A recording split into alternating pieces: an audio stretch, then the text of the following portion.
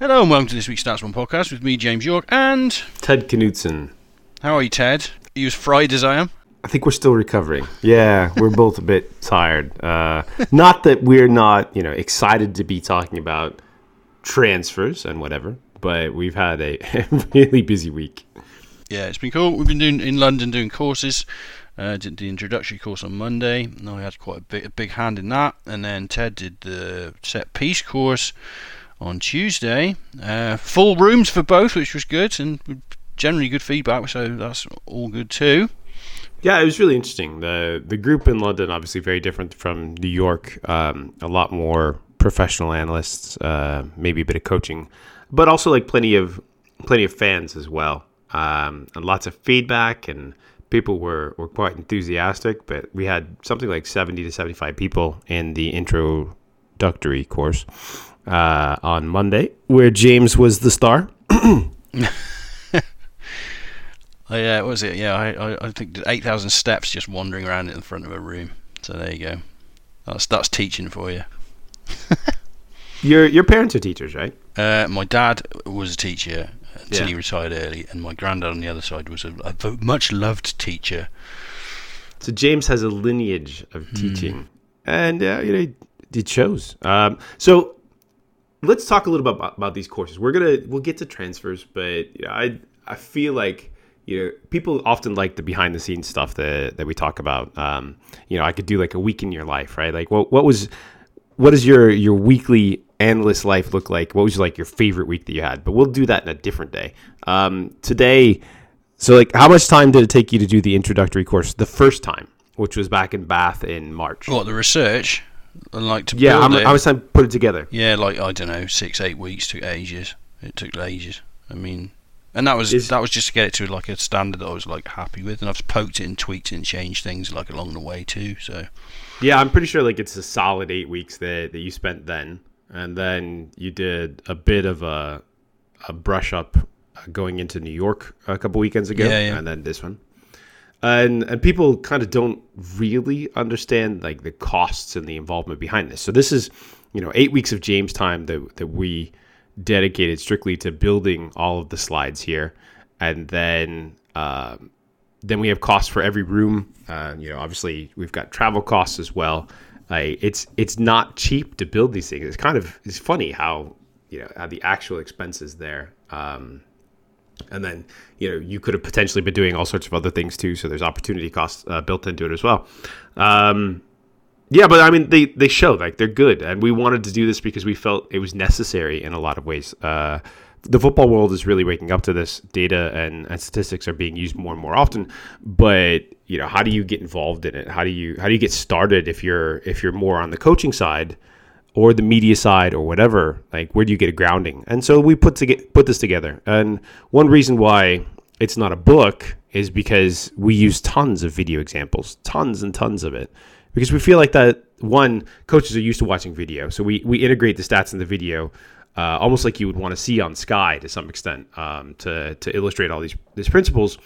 But we also, I think it's the right way to do it for people that are comfortable seeing video all the time and making it easy to digest. That's kind of my perspective on it. But it means that a lot of the time in building these courses is spent finding valid video examples, right? Yeah, totally. I mean, I think you've got to have video when you're kind of like presenting about sport, because you just sit there and just talk through a load of numbers, and people are just going to be like, right, okay, I've switched off. This isn't for me. And I mean, that's at times I've thought I've under kind of like pitched the level of this and made it like too simplistic. But like nobody has fed back like that way with regard to like the content. I think people are happy with the level that it's at, insofar as like you can just walk in there with like no real knowledge of like stats and football, and you'll get like quite a lot out of it. And you can walk in there with like some knowledge of if you've been a StatsBomb fan for a period of time or something, you think you're quite well versed on it, you'll still walk out of that room with some like new ideas and some new knowledge. So I think like by hook or by crook, we've kind of landed it on the on the right level. And then the set piece thing is a whole different beast, really, isn't it? I mean, that's really quite technical and like very, very detailed. And it's a real departure from what we do in almost every other place of the business. Yeah, it is. The set pieces one, I'll explain in a minute. I don't want to transition onto that, but like it is certainly very different from what you saw offered on the first day. And one of the things that was exciting about the first day too is we offered comp tickets for like the first 10 analysts or coaches from women's football that got in touch. And I think all of those were taken up. So like that was really exciting too. We had a bunch of people from the FAWSL come attend the course and then, get an intro on StatsBomb IQ, which is great too. And got to play around with that there. I think one of the other things that is really cool about the course is that we talk about some of our very strong research and ways that we think about superior styles in football. And it's like laid out for you. It doesn't mean that we're necessarily right, and it doesn't mean that's going to stay true forever.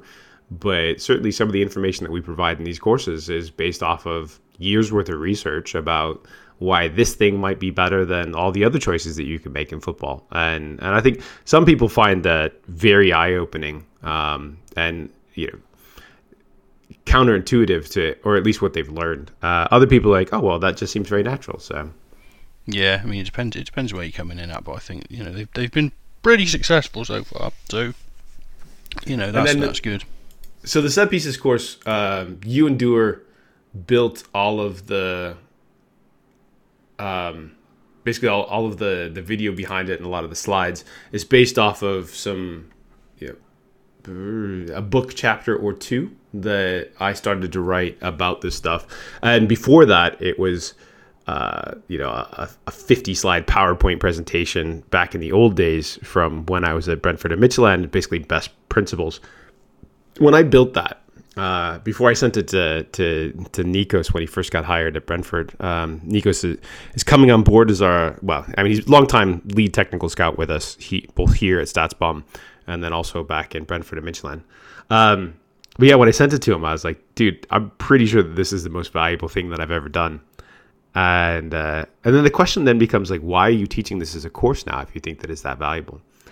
And I think my answer to that is like, this is very much a passion project for me. And I decided that I was irritated with how slowly football was adapting to this and frustrated with it. And so the only way to like really change the game in this way, if they're not going to come to us and have these conversations, is to go and teach it and teach people that are interested. And so one of the cool parts about the London course is we had 16 professionals in there, I think. Yeah, I'm quite hyped to I know Ewan will keep an eye on this. Like look for as new season kicks in, in a variety of places. Like, how many of these ideas, where are they going to pop up and crop up? And you're gonna be like, that's one of them. We know that one. The course is just a relentless amount of good information too, and it's some of it challenges the norms right now. Some of it is very detailed explanations for ways that we think you can get advantage in all the different phases of play. And some of it is no one is doing this and people should do this because it breaks the rules of the game. And there's just a huge edge that no one's touching right now. That's just a lot. And the fact of the matter is, if you can bring your team one extra goal from something like this, there's a huge amount of value in it. But in fact, you can bring your team a lot of extra goals via this, especially an average team. So this is part of the course. The average team scores between 0.3 and 0.35 set piece goals per game. If you can add 0.40 goals, like we did at Midtjylland consistently, so basically you're scoring 3 goals every 4 games from set pieces alone. You are the equivalent. You take yourself from just your set piece coaching takes it from being an average striker in the league effectively, so like 15 million in the Premier League or something like that, and you put yourself in like the 75 to 100 million realm, which is astounding. And that's one of the reasons why I think it's so weird that teams are just like not jumping at this. But there's a lot of resistance, and who are these nerds that are telling us that things could be done better and whatever. But no, it's fun. And like I said, we had people from, I'm going to list off the different countries we had them from. Japan, professional Denmark, Sweden, Finland, couple Premier League teams. I'm forgetting a few. Do you remember who the other ones are? China. China, exactly. It was great, and this is just the start, But so alongside of that, assuming that you actually listen to our podcast, which there are many of you professionals out there, and we're talking specifically to you. Yeah, exactly. We know you're out there silently listening because you keep telling us when we meet you in person. Which is terrifying, but that's fine. There are just times where you're like, oh yeah, I'm from this team. I listen to your podcast a lot, and you're just immediately like, oh shit, what have we said? About which team are you again? Oh right, that one. Oh right, yeah. Okay. But we're not personally critical. In fact, like we're analytical. We talk about what we see. But if you're a team that like, and you realize that you need to fill this skill set, you don't have to go through us. There's a guy named Stuart Reed out there that I'm gonna champion a bit, and I'll like also push it out on Twitter. But he was inspired by us and has done a lot of self-teaching and did a great job with Millwall last year. So this is the type of guy that you should get in touch with, because the expertise doesn't really exist, and learning it on your own as kind of a stumbling process, you can. But it might be better to bring somebody in externally for 1 or 2 seasons to help teach you, or obviously to attend the course. There's also Mads Butgereit and Brian Priska, both of whom are at Midtjylland. And those guys are great, uniquely. It's not remotely out of the realm of possibility that they would go work for a PSG or a Barcelona or a Real Madrid, because they are some of the best people in their field at this incredibly valuable thing. It's just like, who are the best coaches at doing thing XYZ, right? Okay, well, that doesn't have to just be a head coach. You can be a great coach at other stuff. You can be great at sort of like sports performance management, strength and conditioning, etc. But there tend to be a lot of sports science professionals. There are very few qualified people in the set pieces realm that, I don't know. I think that this will change. I feel like we should stand for the people that are good at it. But so anyway, great course in London, set of courses, completely and utterly exhausting. How did you feel after your day, James? Yeah, just like my legs felt like they were going to fall off because I was just tired. It's cool though. We went out for food in the evening. We had a nice meal and stuff. But just really exhausting, like teaching for many hours and. Yeah. But why? People don't understand that. Why is that exhausting? I don't know. Why is it exhausting? It just is. It's just being switched on and like talking for. I'm a professional podcaster. Talking is my no, it isn't my profession at all. But certainly not. We do this for like 1 hour a week. Yeah, exactly. Yeah, you think you're actually talking and talking to an entire room of people. Like, yeah, my respect for like actually being teachers as a profession is like very high at the moment because having done like a few days of it, it's like this is it's just if you know your material, it makes it easier, but it's not a simple task in itself. Relentless energy. You need to not only know your material, but like you need to know like what's in the video, and not just in your slides. If you just read off your slides, that would be like a lot of the worst presentations that you've seen. Yeah. If you read it off in an excited voice, it might be a little bit better. But you have to remember like all of the stories around these slides that you want to tell. And holding that stuff in your brain for 4, 5, 6 hours. Like there's a reason why professional shows on Broadway or the West End or whatever are not more than 2 hours long, right? Like that's just so much material that you need to know. And they don't necessarily have cues in front of them, but still it's easier to just memorize it as opposed to like telling the stories that you want to tell around it. So I was completely shattered at the end of it. And I love teaching this. And you have to bravely carry on when your jokes run flat. Like they all do? I'm not saying my jokes also, We're going to put laugh tracks. This is quite fun. This is quite funny, and like 3 people kind of oh right, okay. Yeah. See, I think I'm quite naturally funny, but obviously I'm not. But that's fine. Anyway, let's talk transfers, Ted. We've done this. Okay, so we're just kind of coming down off of a very busy week. Yeah. Now that you guys we've gotten that out of our system, and you guys have suffered through it. Apparently, we're going to do the thing that you came here for. Yeah, well, you've put this list together, And I looked at it. I was like, "What the hell? Where did he get this list from? These players. We'll talk about them." James is like, "Shh, just give me another 15 minutes. I need to research these Arsenal players that are potential transfers that I've never heard of." I was like, "Yeah, that's where we're at right now." Who are these guys we got linked with? Well, you just start top of your list anyway. You've got Tielemans. You've just written Tielemans, and I like looked around. I was like, well, where is he going? Because obviously he came to Leicester, had a good little spell, like 10, 12 games at back end of last season. I think maybe Leicester would like to sign him, but it doesn't feel like. It feels like maybe his agent and maybe he are looking a little higher. Well, I think the answer to your question is where is he going, and not back to Monaco. No, that seems to be. From what I read, it was quite public. He doesn't want to go back there.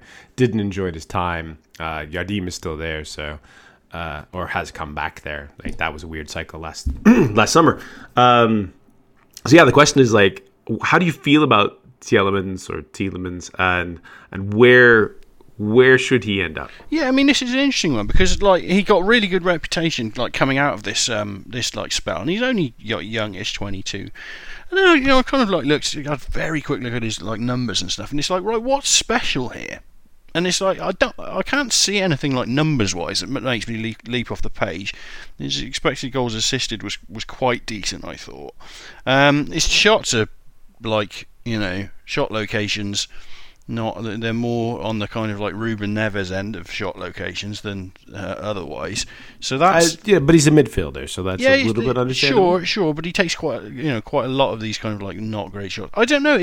I feel like I don't feel like anyone would make a mistake on Tielemans because I do think he's a decent enough player, but I wonder if there's anything like added extra there, and I'm just kind of like going against the kind of accepted narrative right now, which is that he should go.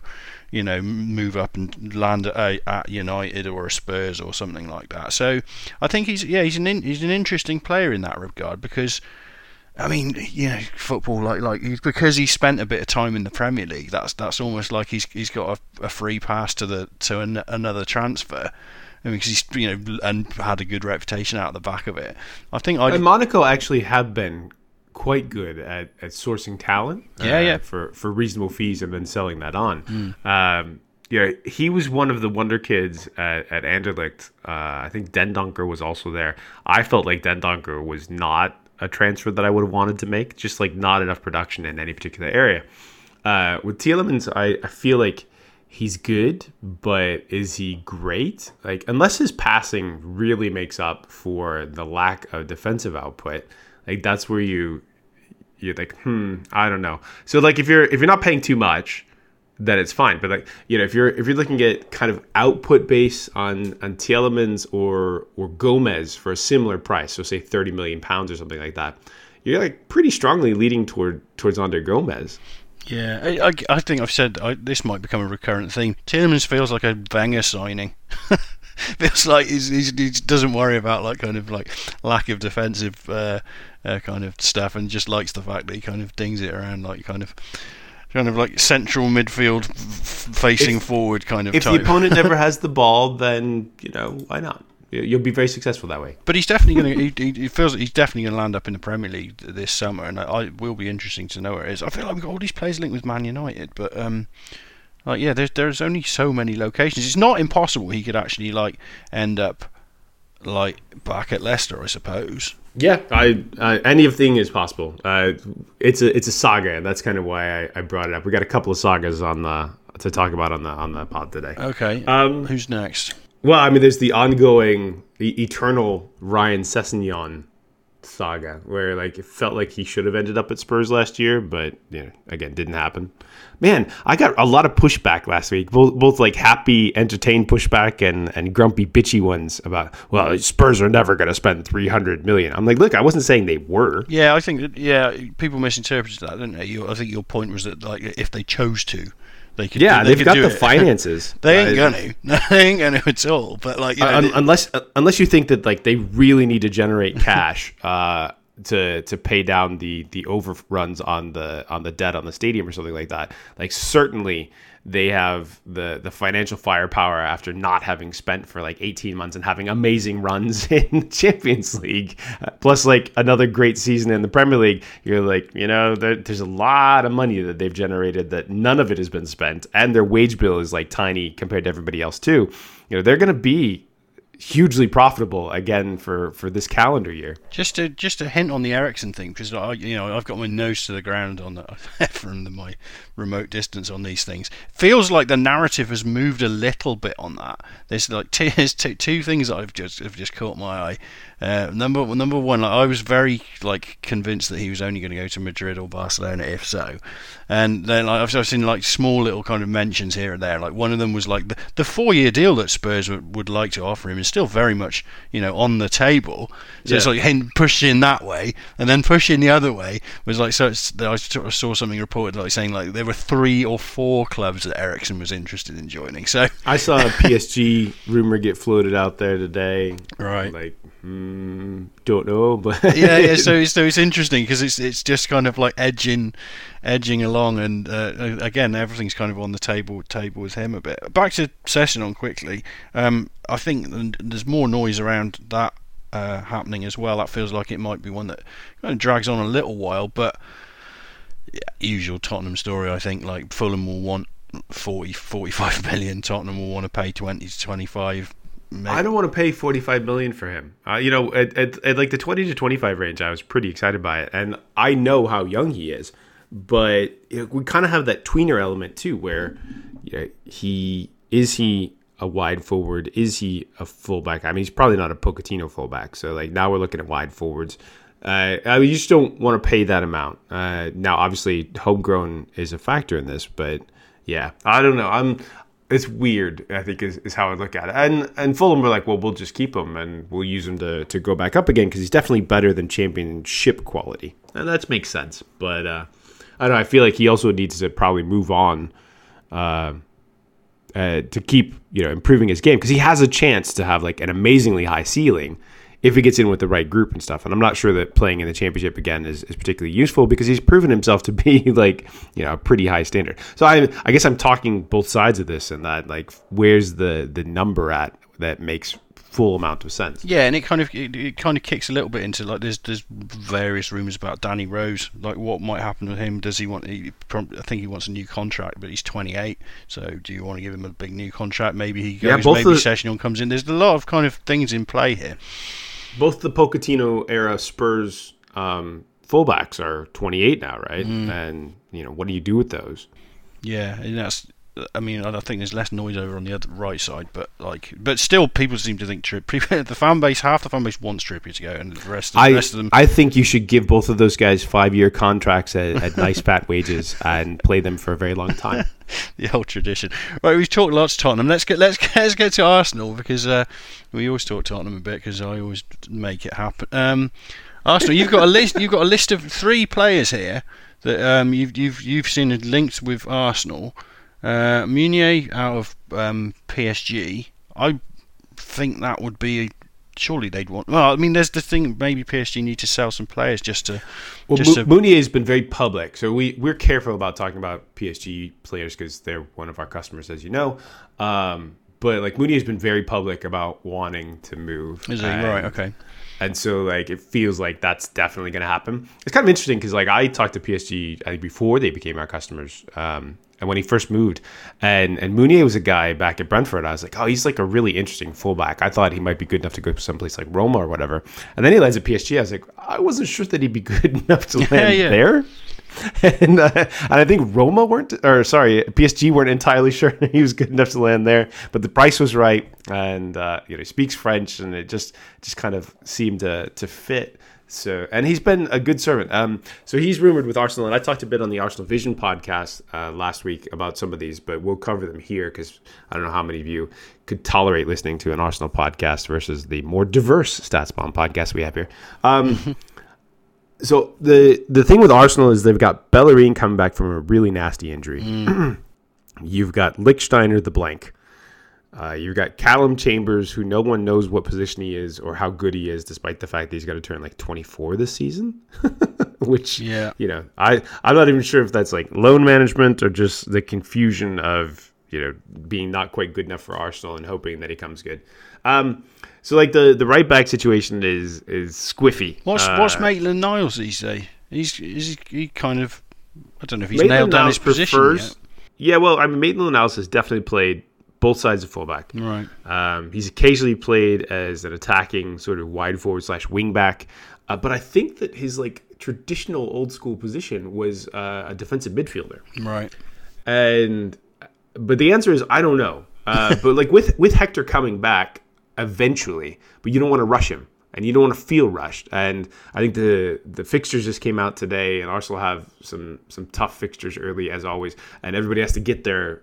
Unlike in years past, you've got to get your deals done before the season starts, right? So, with that situation, you don't really want to continue on with Lichtsteiner. So you need somebody. And Munier, I think, actually was pretty good to very good at PSG for that period of time. Provides a big body, actually. So potentially quite useful if set pieces were something you care about.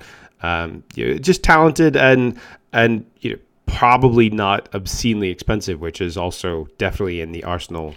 Yeah, I mean, we keep hearing. Was it? I can't remember. I read a report, doing a little bit of research for this, and it was, like hard up Arsenal or something was the thing. It was like, well, how the hell are Arsenal hard up? It's just, but it baffles me that this kind of perception is persisting, and maybe they won't spend that much money this summer, but still, it feels like they could. They could certainly put some money out there if they chose to.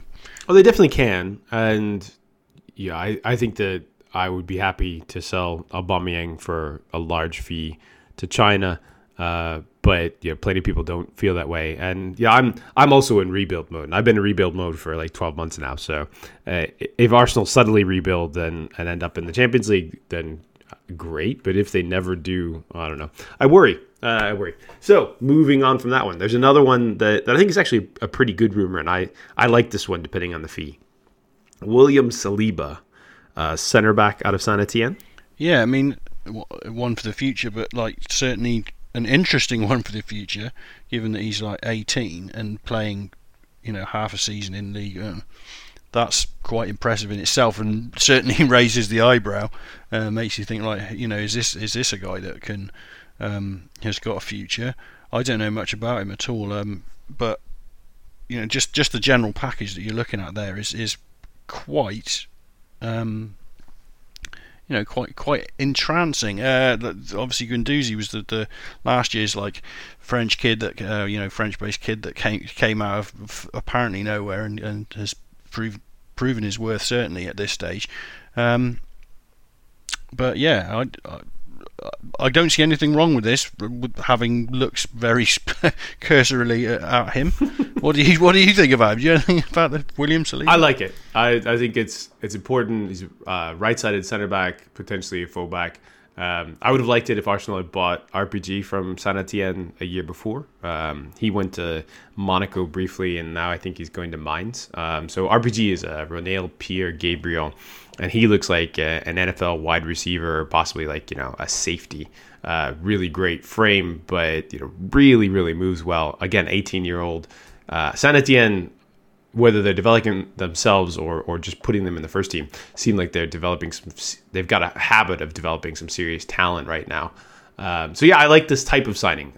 Whether I've scouted him enough to be like fully confident, I would say no, but I'm not the one that's making this decision at the end of it. So that's not my job right now. Yeah, no, he's an interesting one, and like these are the types that I think they've got to, like all of the bigger teams should be trying to bring in at least as part of their squad. And I've said it before, like your 17th, 18th, 19th squad man might as well be a really talented guy for the future. Who's the last one we've got links with? Right, right. Please pronounce this guy's name. Is it Dennis Praet? I don't know. I just say Praet. So Dennis Praet, also another one of the Belgians, right? Yeah. But now so, he's down at Sampdoria, yeah. So Arsenal dipping back into the Sampdoria well. Torreira's mate to come in and be a Ramsey. Yeah, I think that's the idea here. Do not like. Don't like? Nope. Don't like it. Not interested. Okay. Don't care what the fee is. Not interested. Okay. Now, that said, our passing model from the olden days loves this kid. And loved him for a long time. So thinks that he's a very good passer. Used to play further forward, some second striker type stuff. Scored a decent chunk of goals back in the day. So like 14-15, we've got him on 7 goals and 58 shots. Passing model loves him. Thinks that he's a decent dribbler through the center of the midfield. But like, man, I don't know. I'm trying to figure out like how Arsenal are fitting everybody into this squad setup and how you retool the midfield. I just feel like you want somebody higher ceiling, and Prate, especially at Sampdoria, that ceiling isn't high enough to make me excited, and it wasn't even really back in the day. Yeah, and he's 25 now. If he was 22 and you're looking at this kind of like profile, you might be like, okay, right, I could envision like, you know, him improving at 25 with like I can't see anything like kind of particularly standout. Like a bit like, you know, different obviously, but a bit like, you know, when I look at Tielemans is kind of like just stat profile. It's like, right, okay, but you would like something a little bit more kind of just definitive that made you think like, yeah, this is my guy. I like Rodri last year. yeah. I mean, that sometimes these players just kind of like, you know, speak to you in that way. Yeah, he's another one with dodgy shot locations as well, but like we won't labour too much of a point on that. As I said, it's almost just a midfielder thing, right? Is it wide though? Is it wide? Like there's loads of them, like kind of like in that, like kind of like wide right, kind of outside the box wide right. It's like, don't shoot from there unless you're Mohamed Salah one time. But football's still changing, James. Not everybody knows. Yeah, so it's an interesting one. I mean, this is it. When, you know, I feel like when Arsenal make a signing, like, you know, this summer, it will be like a heat check on like exactly what kind of signings they're going to make. So very true, but also like we've been pretty accurate on our takes on most of these, including the aborted loan of Denis Suarez. Yeah. Like when you get into this and you're like, oh, this looks like, you know, just a bit above average. Why am I supposed to be excited about this? Or this guy is just like a statistical blank. Why are we bothering? Yeah. You need a body? Get a body out of your academy. Play those guys. Yeah, no, that's a good point. And Arsenal have got some good, you know, young kids. I don't know if they've got midfielders per se, but it feels like they've got a few attackers like bouncing around that, you know, they could maybe integrate into their squad. We'll see. Yeah, I don't think they have this type of midfielder. They're in the midst of a pretty good crop of attackers, but bringing the midfielders through has not been super successful since back in the day. All right, moving right along. We've got some sexy ones here. We have. Well, yeah. Well, people actually know who Leon Bailey is, and probably David Neres, right? To Chelsea assumes stay of ban. This assumes that their ban is getting postponed for the appeal process, which I've been assured is a near certainty. So, so Leon Bailey, Bayer Leverkusen. We were chastised recently for not giving enough detailed background on some of these players, especially from around Europe. So, Leon Bailey, a young Jamaican kid, I believe. Yep. Went to Leverkusen, used to be in Belgium before, wide forward attacker, had a very, very hot first 6 months in the league, not last season, but the season before, and then cooled off a bit, and then he was playing under a pretty poor manager overall at Leverkusen the first half of the season, and then he got the boss life. And it looked better, didn't it? That's the thing. He definitely improved. He kind of got back in the team. He's had like two runs of like reasonably impressive looking form. He looked a real talent in 2 seasons ago, and you thought like, yeah, this guy can go far. And then the start of 18-19 just drifted a bit. But Yeah, I guess he's an interesting one in that regard. I mean, I was trying to envisage like how would Chelsea like fit Bailey or Neres into their team, because Bailey tends to play left side, so then yeah, arguably you've got, although he can play right as well, and I think in my mind I thought he was more of a right side player, but he's played both, but seems to be on the left a bit nowadays. Pulisic. Yeah, well, this Pulisic's the same. Pulisic has played both sides. I was thinking like, oh well, they've already got someone to play over there. They have very similar profiles too, actually. Yeah. From the last 2 seasons, like similar kind of output profiles. Creative wide forwards. I think Bailey's faster, but still both quite good young talents. Useful for Chelsea to potentially stock up. They also had the injury to Callum Hudson-Odoi, so they've got another wide forward spot that needs to be filled in. And some guy named Aiden Hazard went to I don't know, tiny team. Well, that's the thing. So you could see, like, you know, in a kind of normal world, i.e., like Chelsea haven't got a transfer ban, that they would look to pick up like a decent talent for the future to kind of like fill in, like basically covering Hazard and Hudson-Odoi right now as someone who's flexible, who can. They seem to like these players that can kind of flip between either wing if required. You know, Willian, someone who's been quite flexible. Pedro kind of like pops up all around the kind of front line at times, and yeah, Pulisic is versatile and can play on both sides. We don't know who's going to manage Chelsea next season. That might have an impact on what's going on here, but. Yeah, I can understand why these links are emerging, even if they don't actually come to be for reasons, that may or may not be related to transfer bans or. Well, they're quite sensible. I think that we felt Chelsea overall have had significant problems with wide forward scoring. As much as I like Willian's kind of the guy that you want to fill in at the end of stuff. You don't want him to start consistently for the whole course of your season at this point in his career.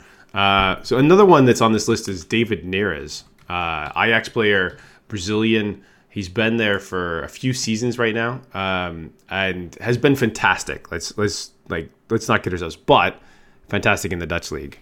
I can't help but think that like Ajax won't sell their entire team this summer, for all that that there's probably suitors for many of their players. I'm not sure that they have a choice on this one though, and the Chelsea link kind of makes more sense than it might otherwise because he's a Kia player. Kia Joorabchian. Okay, yeah. And Kia has a long history of deals in and out of Chelsea. Oscar being one of those, but like there've been plenty of other ones. So this one kind of, if you're putting together the behind the scenes puzzle, might make more sense than it would on the surface.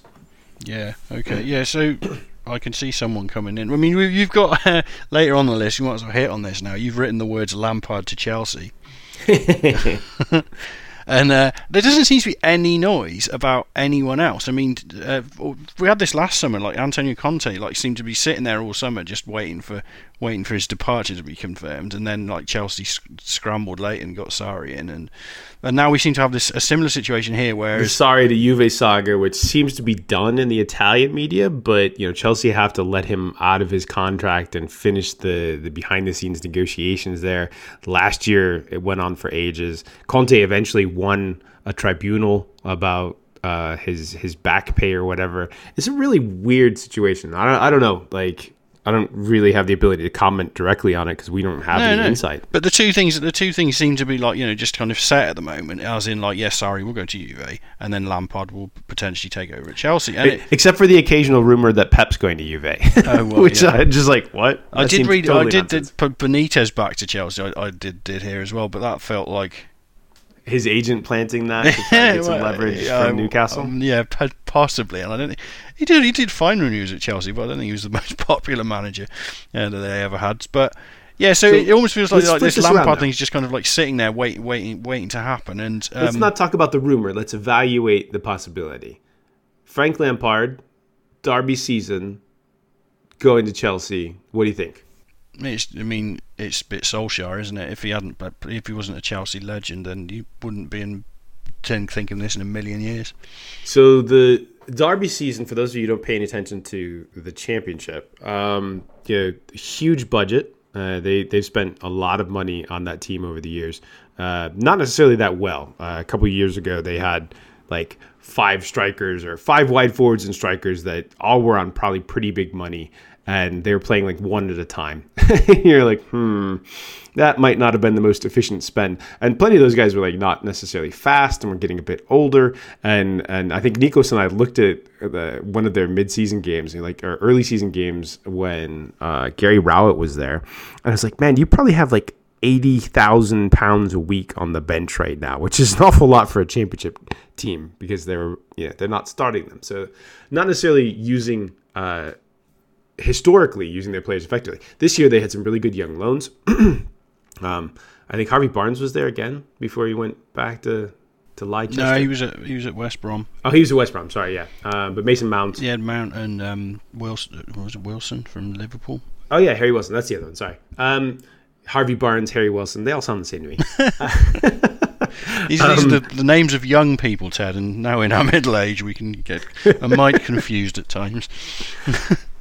But so they made the playoffs, and they were they the 6th best team? They very nearly did not make the playoffs. Yeah, they just edged it in, didn't they? But pretty decent performances overall. Fun to watch a lot of times. The problem comes when you look at the stats, and this is kind of a constant thing for us.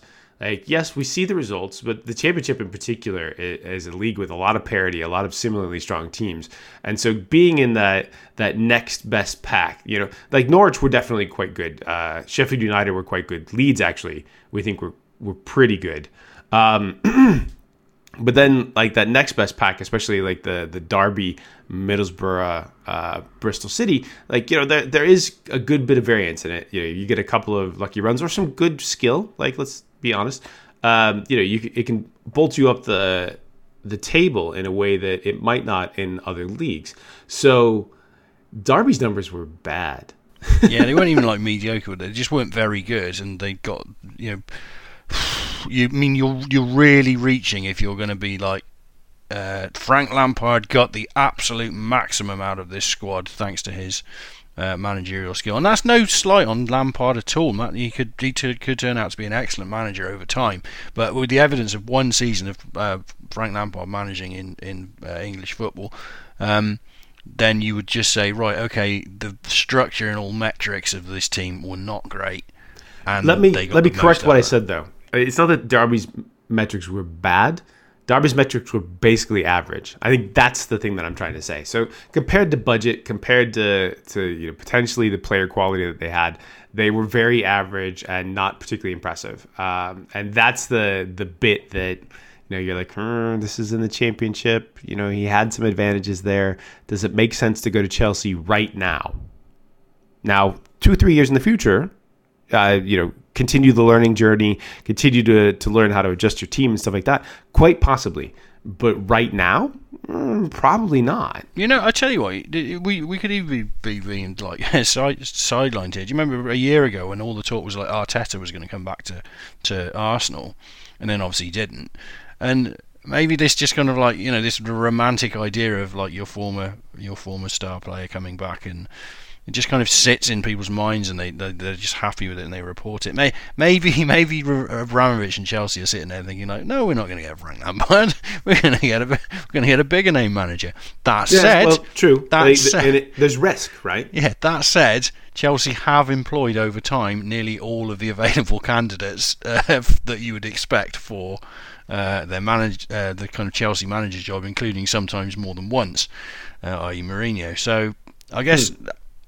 On a blank page, I'd love to try something new with Chelsea, like rather than trying to kind of like go in there and like you keep seeing reports about Lampard. If Lampard comes in, he will promote youth, and it's like, right, okay, well Chelsea still need to like finish top 3 and compete in the Champions League, so that's a nice idea. But if they suddenly don't finish top 3 and don't compete in the Champions League because he's playing a bunch of 18-year-olds, then that's not good.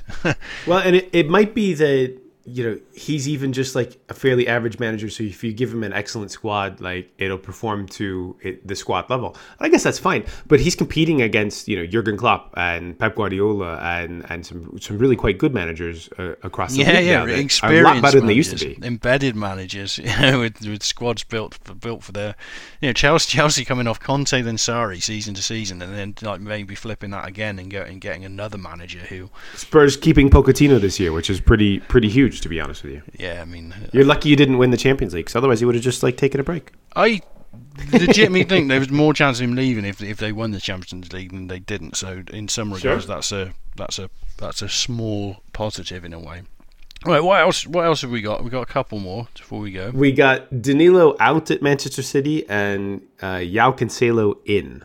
João. I haven't seen this, but like Danilo just again feels like he's just fine. He's a good player, but he just feels like a kind of like holding pattern player within this. Just a utility. Kind of, it's just like okay, he's good enough. So I don't know who would take him off their hands, but you could see why they might want to upgrade, like just his position in the squad, considering they seem to be going for two absolute worldies in every position on the pitch. So. That could. Well, make I think sense. They might also be a little concerned about Mendy's like long-term health. He struggled with injury again this season, so they're looking for potentially a first teamer, and then he can be the one that fills in more. That's my guess on that one. Yeah, so there could be something going on there. What else have we got on this list? Oblak to Man United. Yeah, that one was really spicy. I mean, that obviously predicates. De Gea going somewhere, wherever. He's only got 1 year left on his deal. Yeah. So interesting decisions to be made there. I looked at our numbers again. Like, maybe no one's going to be surprised to see that like De Gea and Oblak consistently like show up well, as in like goalkeepers. I don't know. Why would Oblak go to Man United? Well, maybe he would. Maybe why I was surprised when Pogba went to Man United. These deals can happen at times. Well, you expect that he's not making that much money at Atletico. Maybe he's ready for a new challenge. He is really good. Ready for a massive fat paycheck, maybe. Yeah, that's fine. That's a new challenge. That's when you read between the lines, fat paycheck and new challenge are basically equivalent. Yeah. So when James comes on the podcast and he's like, Ted, I'm probably ready for a new challenge. Maybe that's just a negotiating play. Yeah, I think this is what it is. But yeah, I mean, this still feels like a kind, in the world of transfer rumours at this point, because obviously you've got to kind of solve the De Gea kind of situation first. I mean, I did a quick look at this beforehand. Quick search De Gea. Oh look, right. Third story De Gea. De Gea considers new contract. So we're in that kind of guessing game middle section where we don't really know what's going on there. But I think United would certainly at least try and sign a decent keeper if they did this one in particular, we're quite high on, as opposed to a number of the other rumors and keeper stuff, where when we look at the numbers, you're like, man, that it doesn't back up their reputation. It doesn't necessarily back up what they want. Statistically, what we think is good. Certainly for value for money. Like, those might not make sense. Oblak is actually really good. Yeah, and the bottom line with Oblak is he saves shots. I mean, like kind of with Alisson, style of play and stuff will vary depending on team and setup and things. But like you could be fairly confident that like Alisson was like a really good shot stopper, as you can be fairly confident that De Gea is an Oblak is. So if you are out there shopping for goalkeepers and you're potentially. I mean, you should always be looking at like the style of play you've got, but like if shot stopping is like your main priority, then there's no mystery here. These are your guys. What have we got now? And you might want to make sure that United give up fewer shots next season. That would also be useful. Yeah, I still think they could do some remedial work in their defence and midfield and attack. Who are you, David Moyes? Yeah, we need to improve everywhere. But there's all right. So the hottest kid on the planet that was not like Frankie De Jong, right? Yeah, De Ligt. Matthias De Ligt. PSG, the saga. PSG seems to have been the ones that have been most like recently touted with him after a lot of talk about Barcelona and stuff. His agent is Mino Raiola, right? Right. So like Mino's like one of the super agents. Jorge Mendes is a super agent. Kia is a super agent, and they tend to create a market. The market was already there for this kid. Everybody's excited by him. People feel like he's one of the future captains of almost any of the super teams. Certainly of Ajax, also of his country as well. Has been a standout since age 16, 17 even. And then Ajax had an amazing season this year, and they stayed together. That was part of the story, right? The coach there, Ten Hag, is that right? Yep. Kept whomever kept them together for like one more year to like really go for it, and they did. They won their league and they went deep into the Champions League. Nearly made it to the final game. Wow. So looking at this, he said quite clearly for a while he wanted time to think. So he wanted time to think after the season. Where am I going to go? Let me think about all the offers. Let me think about what's going on. And the rumors have been Barcelona pretty strongly, United in, PSG in. I don't think Juventus was necessarily that highly named. Anywhere else that I'm missing? City. Why aren't City buying him? The company's gone. You need that kind of like. City certainly talked about it. That was definitely sorry, I don't know if City certainly talked. That was definitely one of the rumors that City had considered as well. And yeah, I mean, what do you think? Like, first of all, is he as good as people seem to think he is? Yeah, I don't know. That's hard to say, but he's still so incredibly young. So again, you would probably like lean on the positive side of that, and hope that.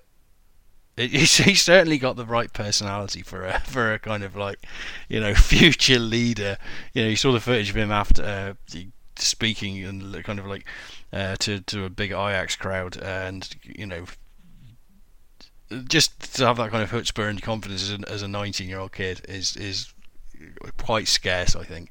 In footballing terms, I think my main association with him in footballing terms is being a weapon at corners, because I've seen you and shown me so many videos of the Delict Ajax corner where he kind of like comes crushing in and like finishes with a header. So he is a bit of a wrecking ball build as well. Yeah, I haven't looked at him enough to kind of like truly evaluate how he sets up as a defender, and obviously centre back evaluations are something that you need to spend time and detail on, but you feel like he's got the makings, and his reputation is certainly a stage where he can get a transfer to any of the big clubs, and that so here, probably be okay. Here's an interesting set of comparatives. Now you want to be really gentle about using stats and center backs. Like, you definitely, we say this again and again, but you definitely want to scout them a lot.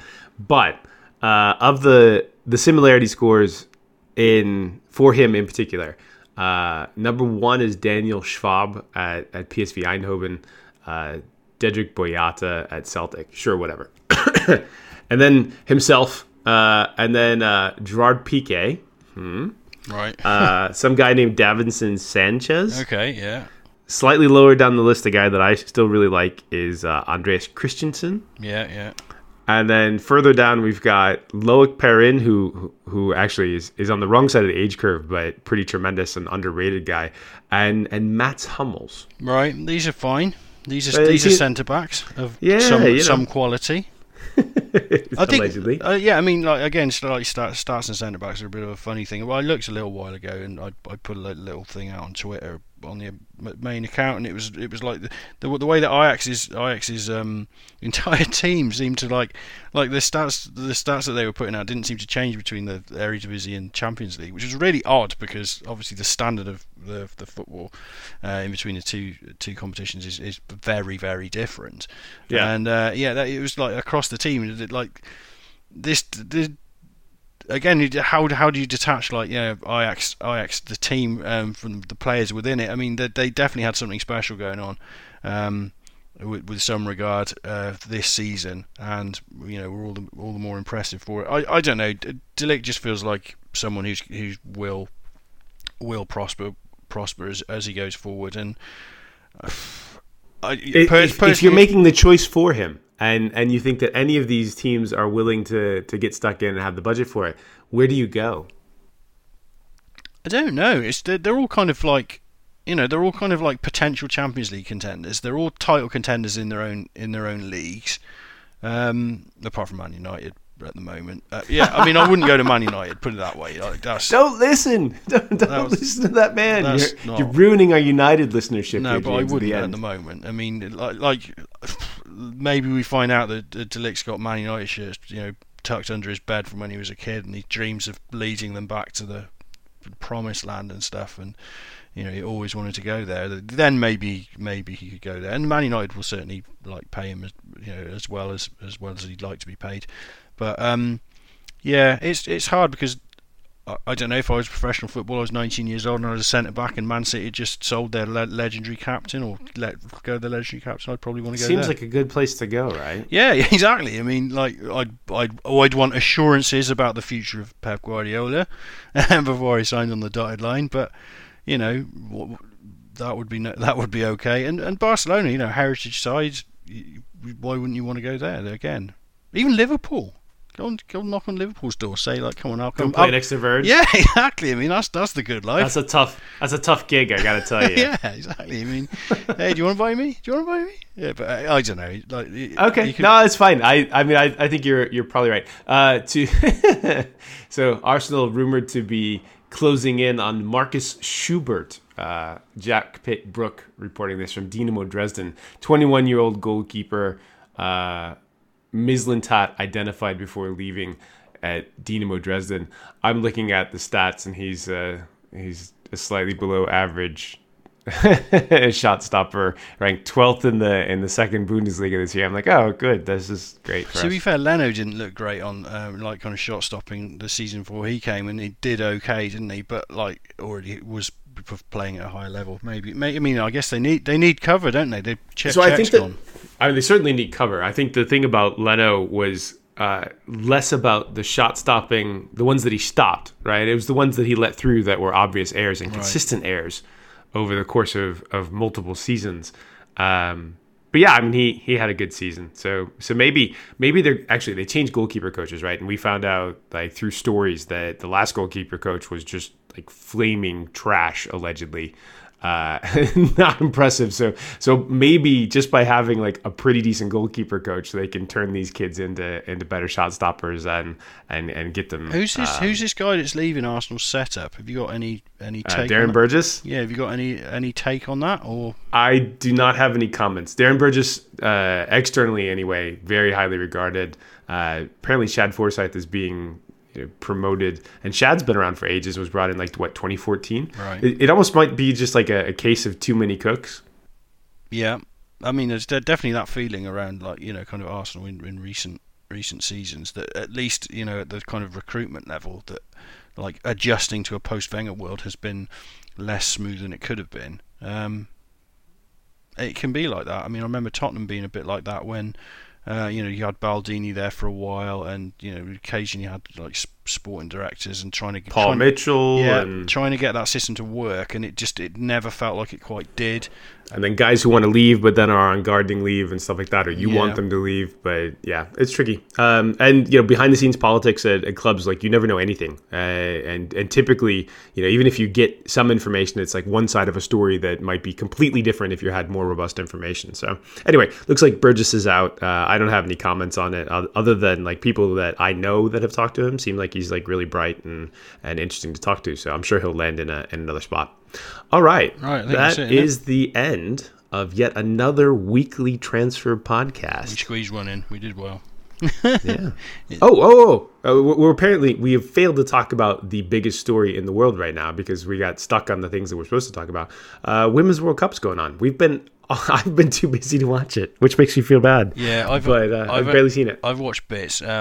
we've had loads of articles out on the site with the free data's out there. I tweeted out last night like a bunch of people that have actually like started using the data and putting visualizations and clever things out on Twitter and stuff, and it's really good to see people actually getting stuck into the data and using it. It's free, you can access it, and if you've got a few skills, it's not that hard to pick up. If it looks intimidating to start with, literally there's tutorials out there on FCR stats. There's also the StatsBomb R package. Check into that.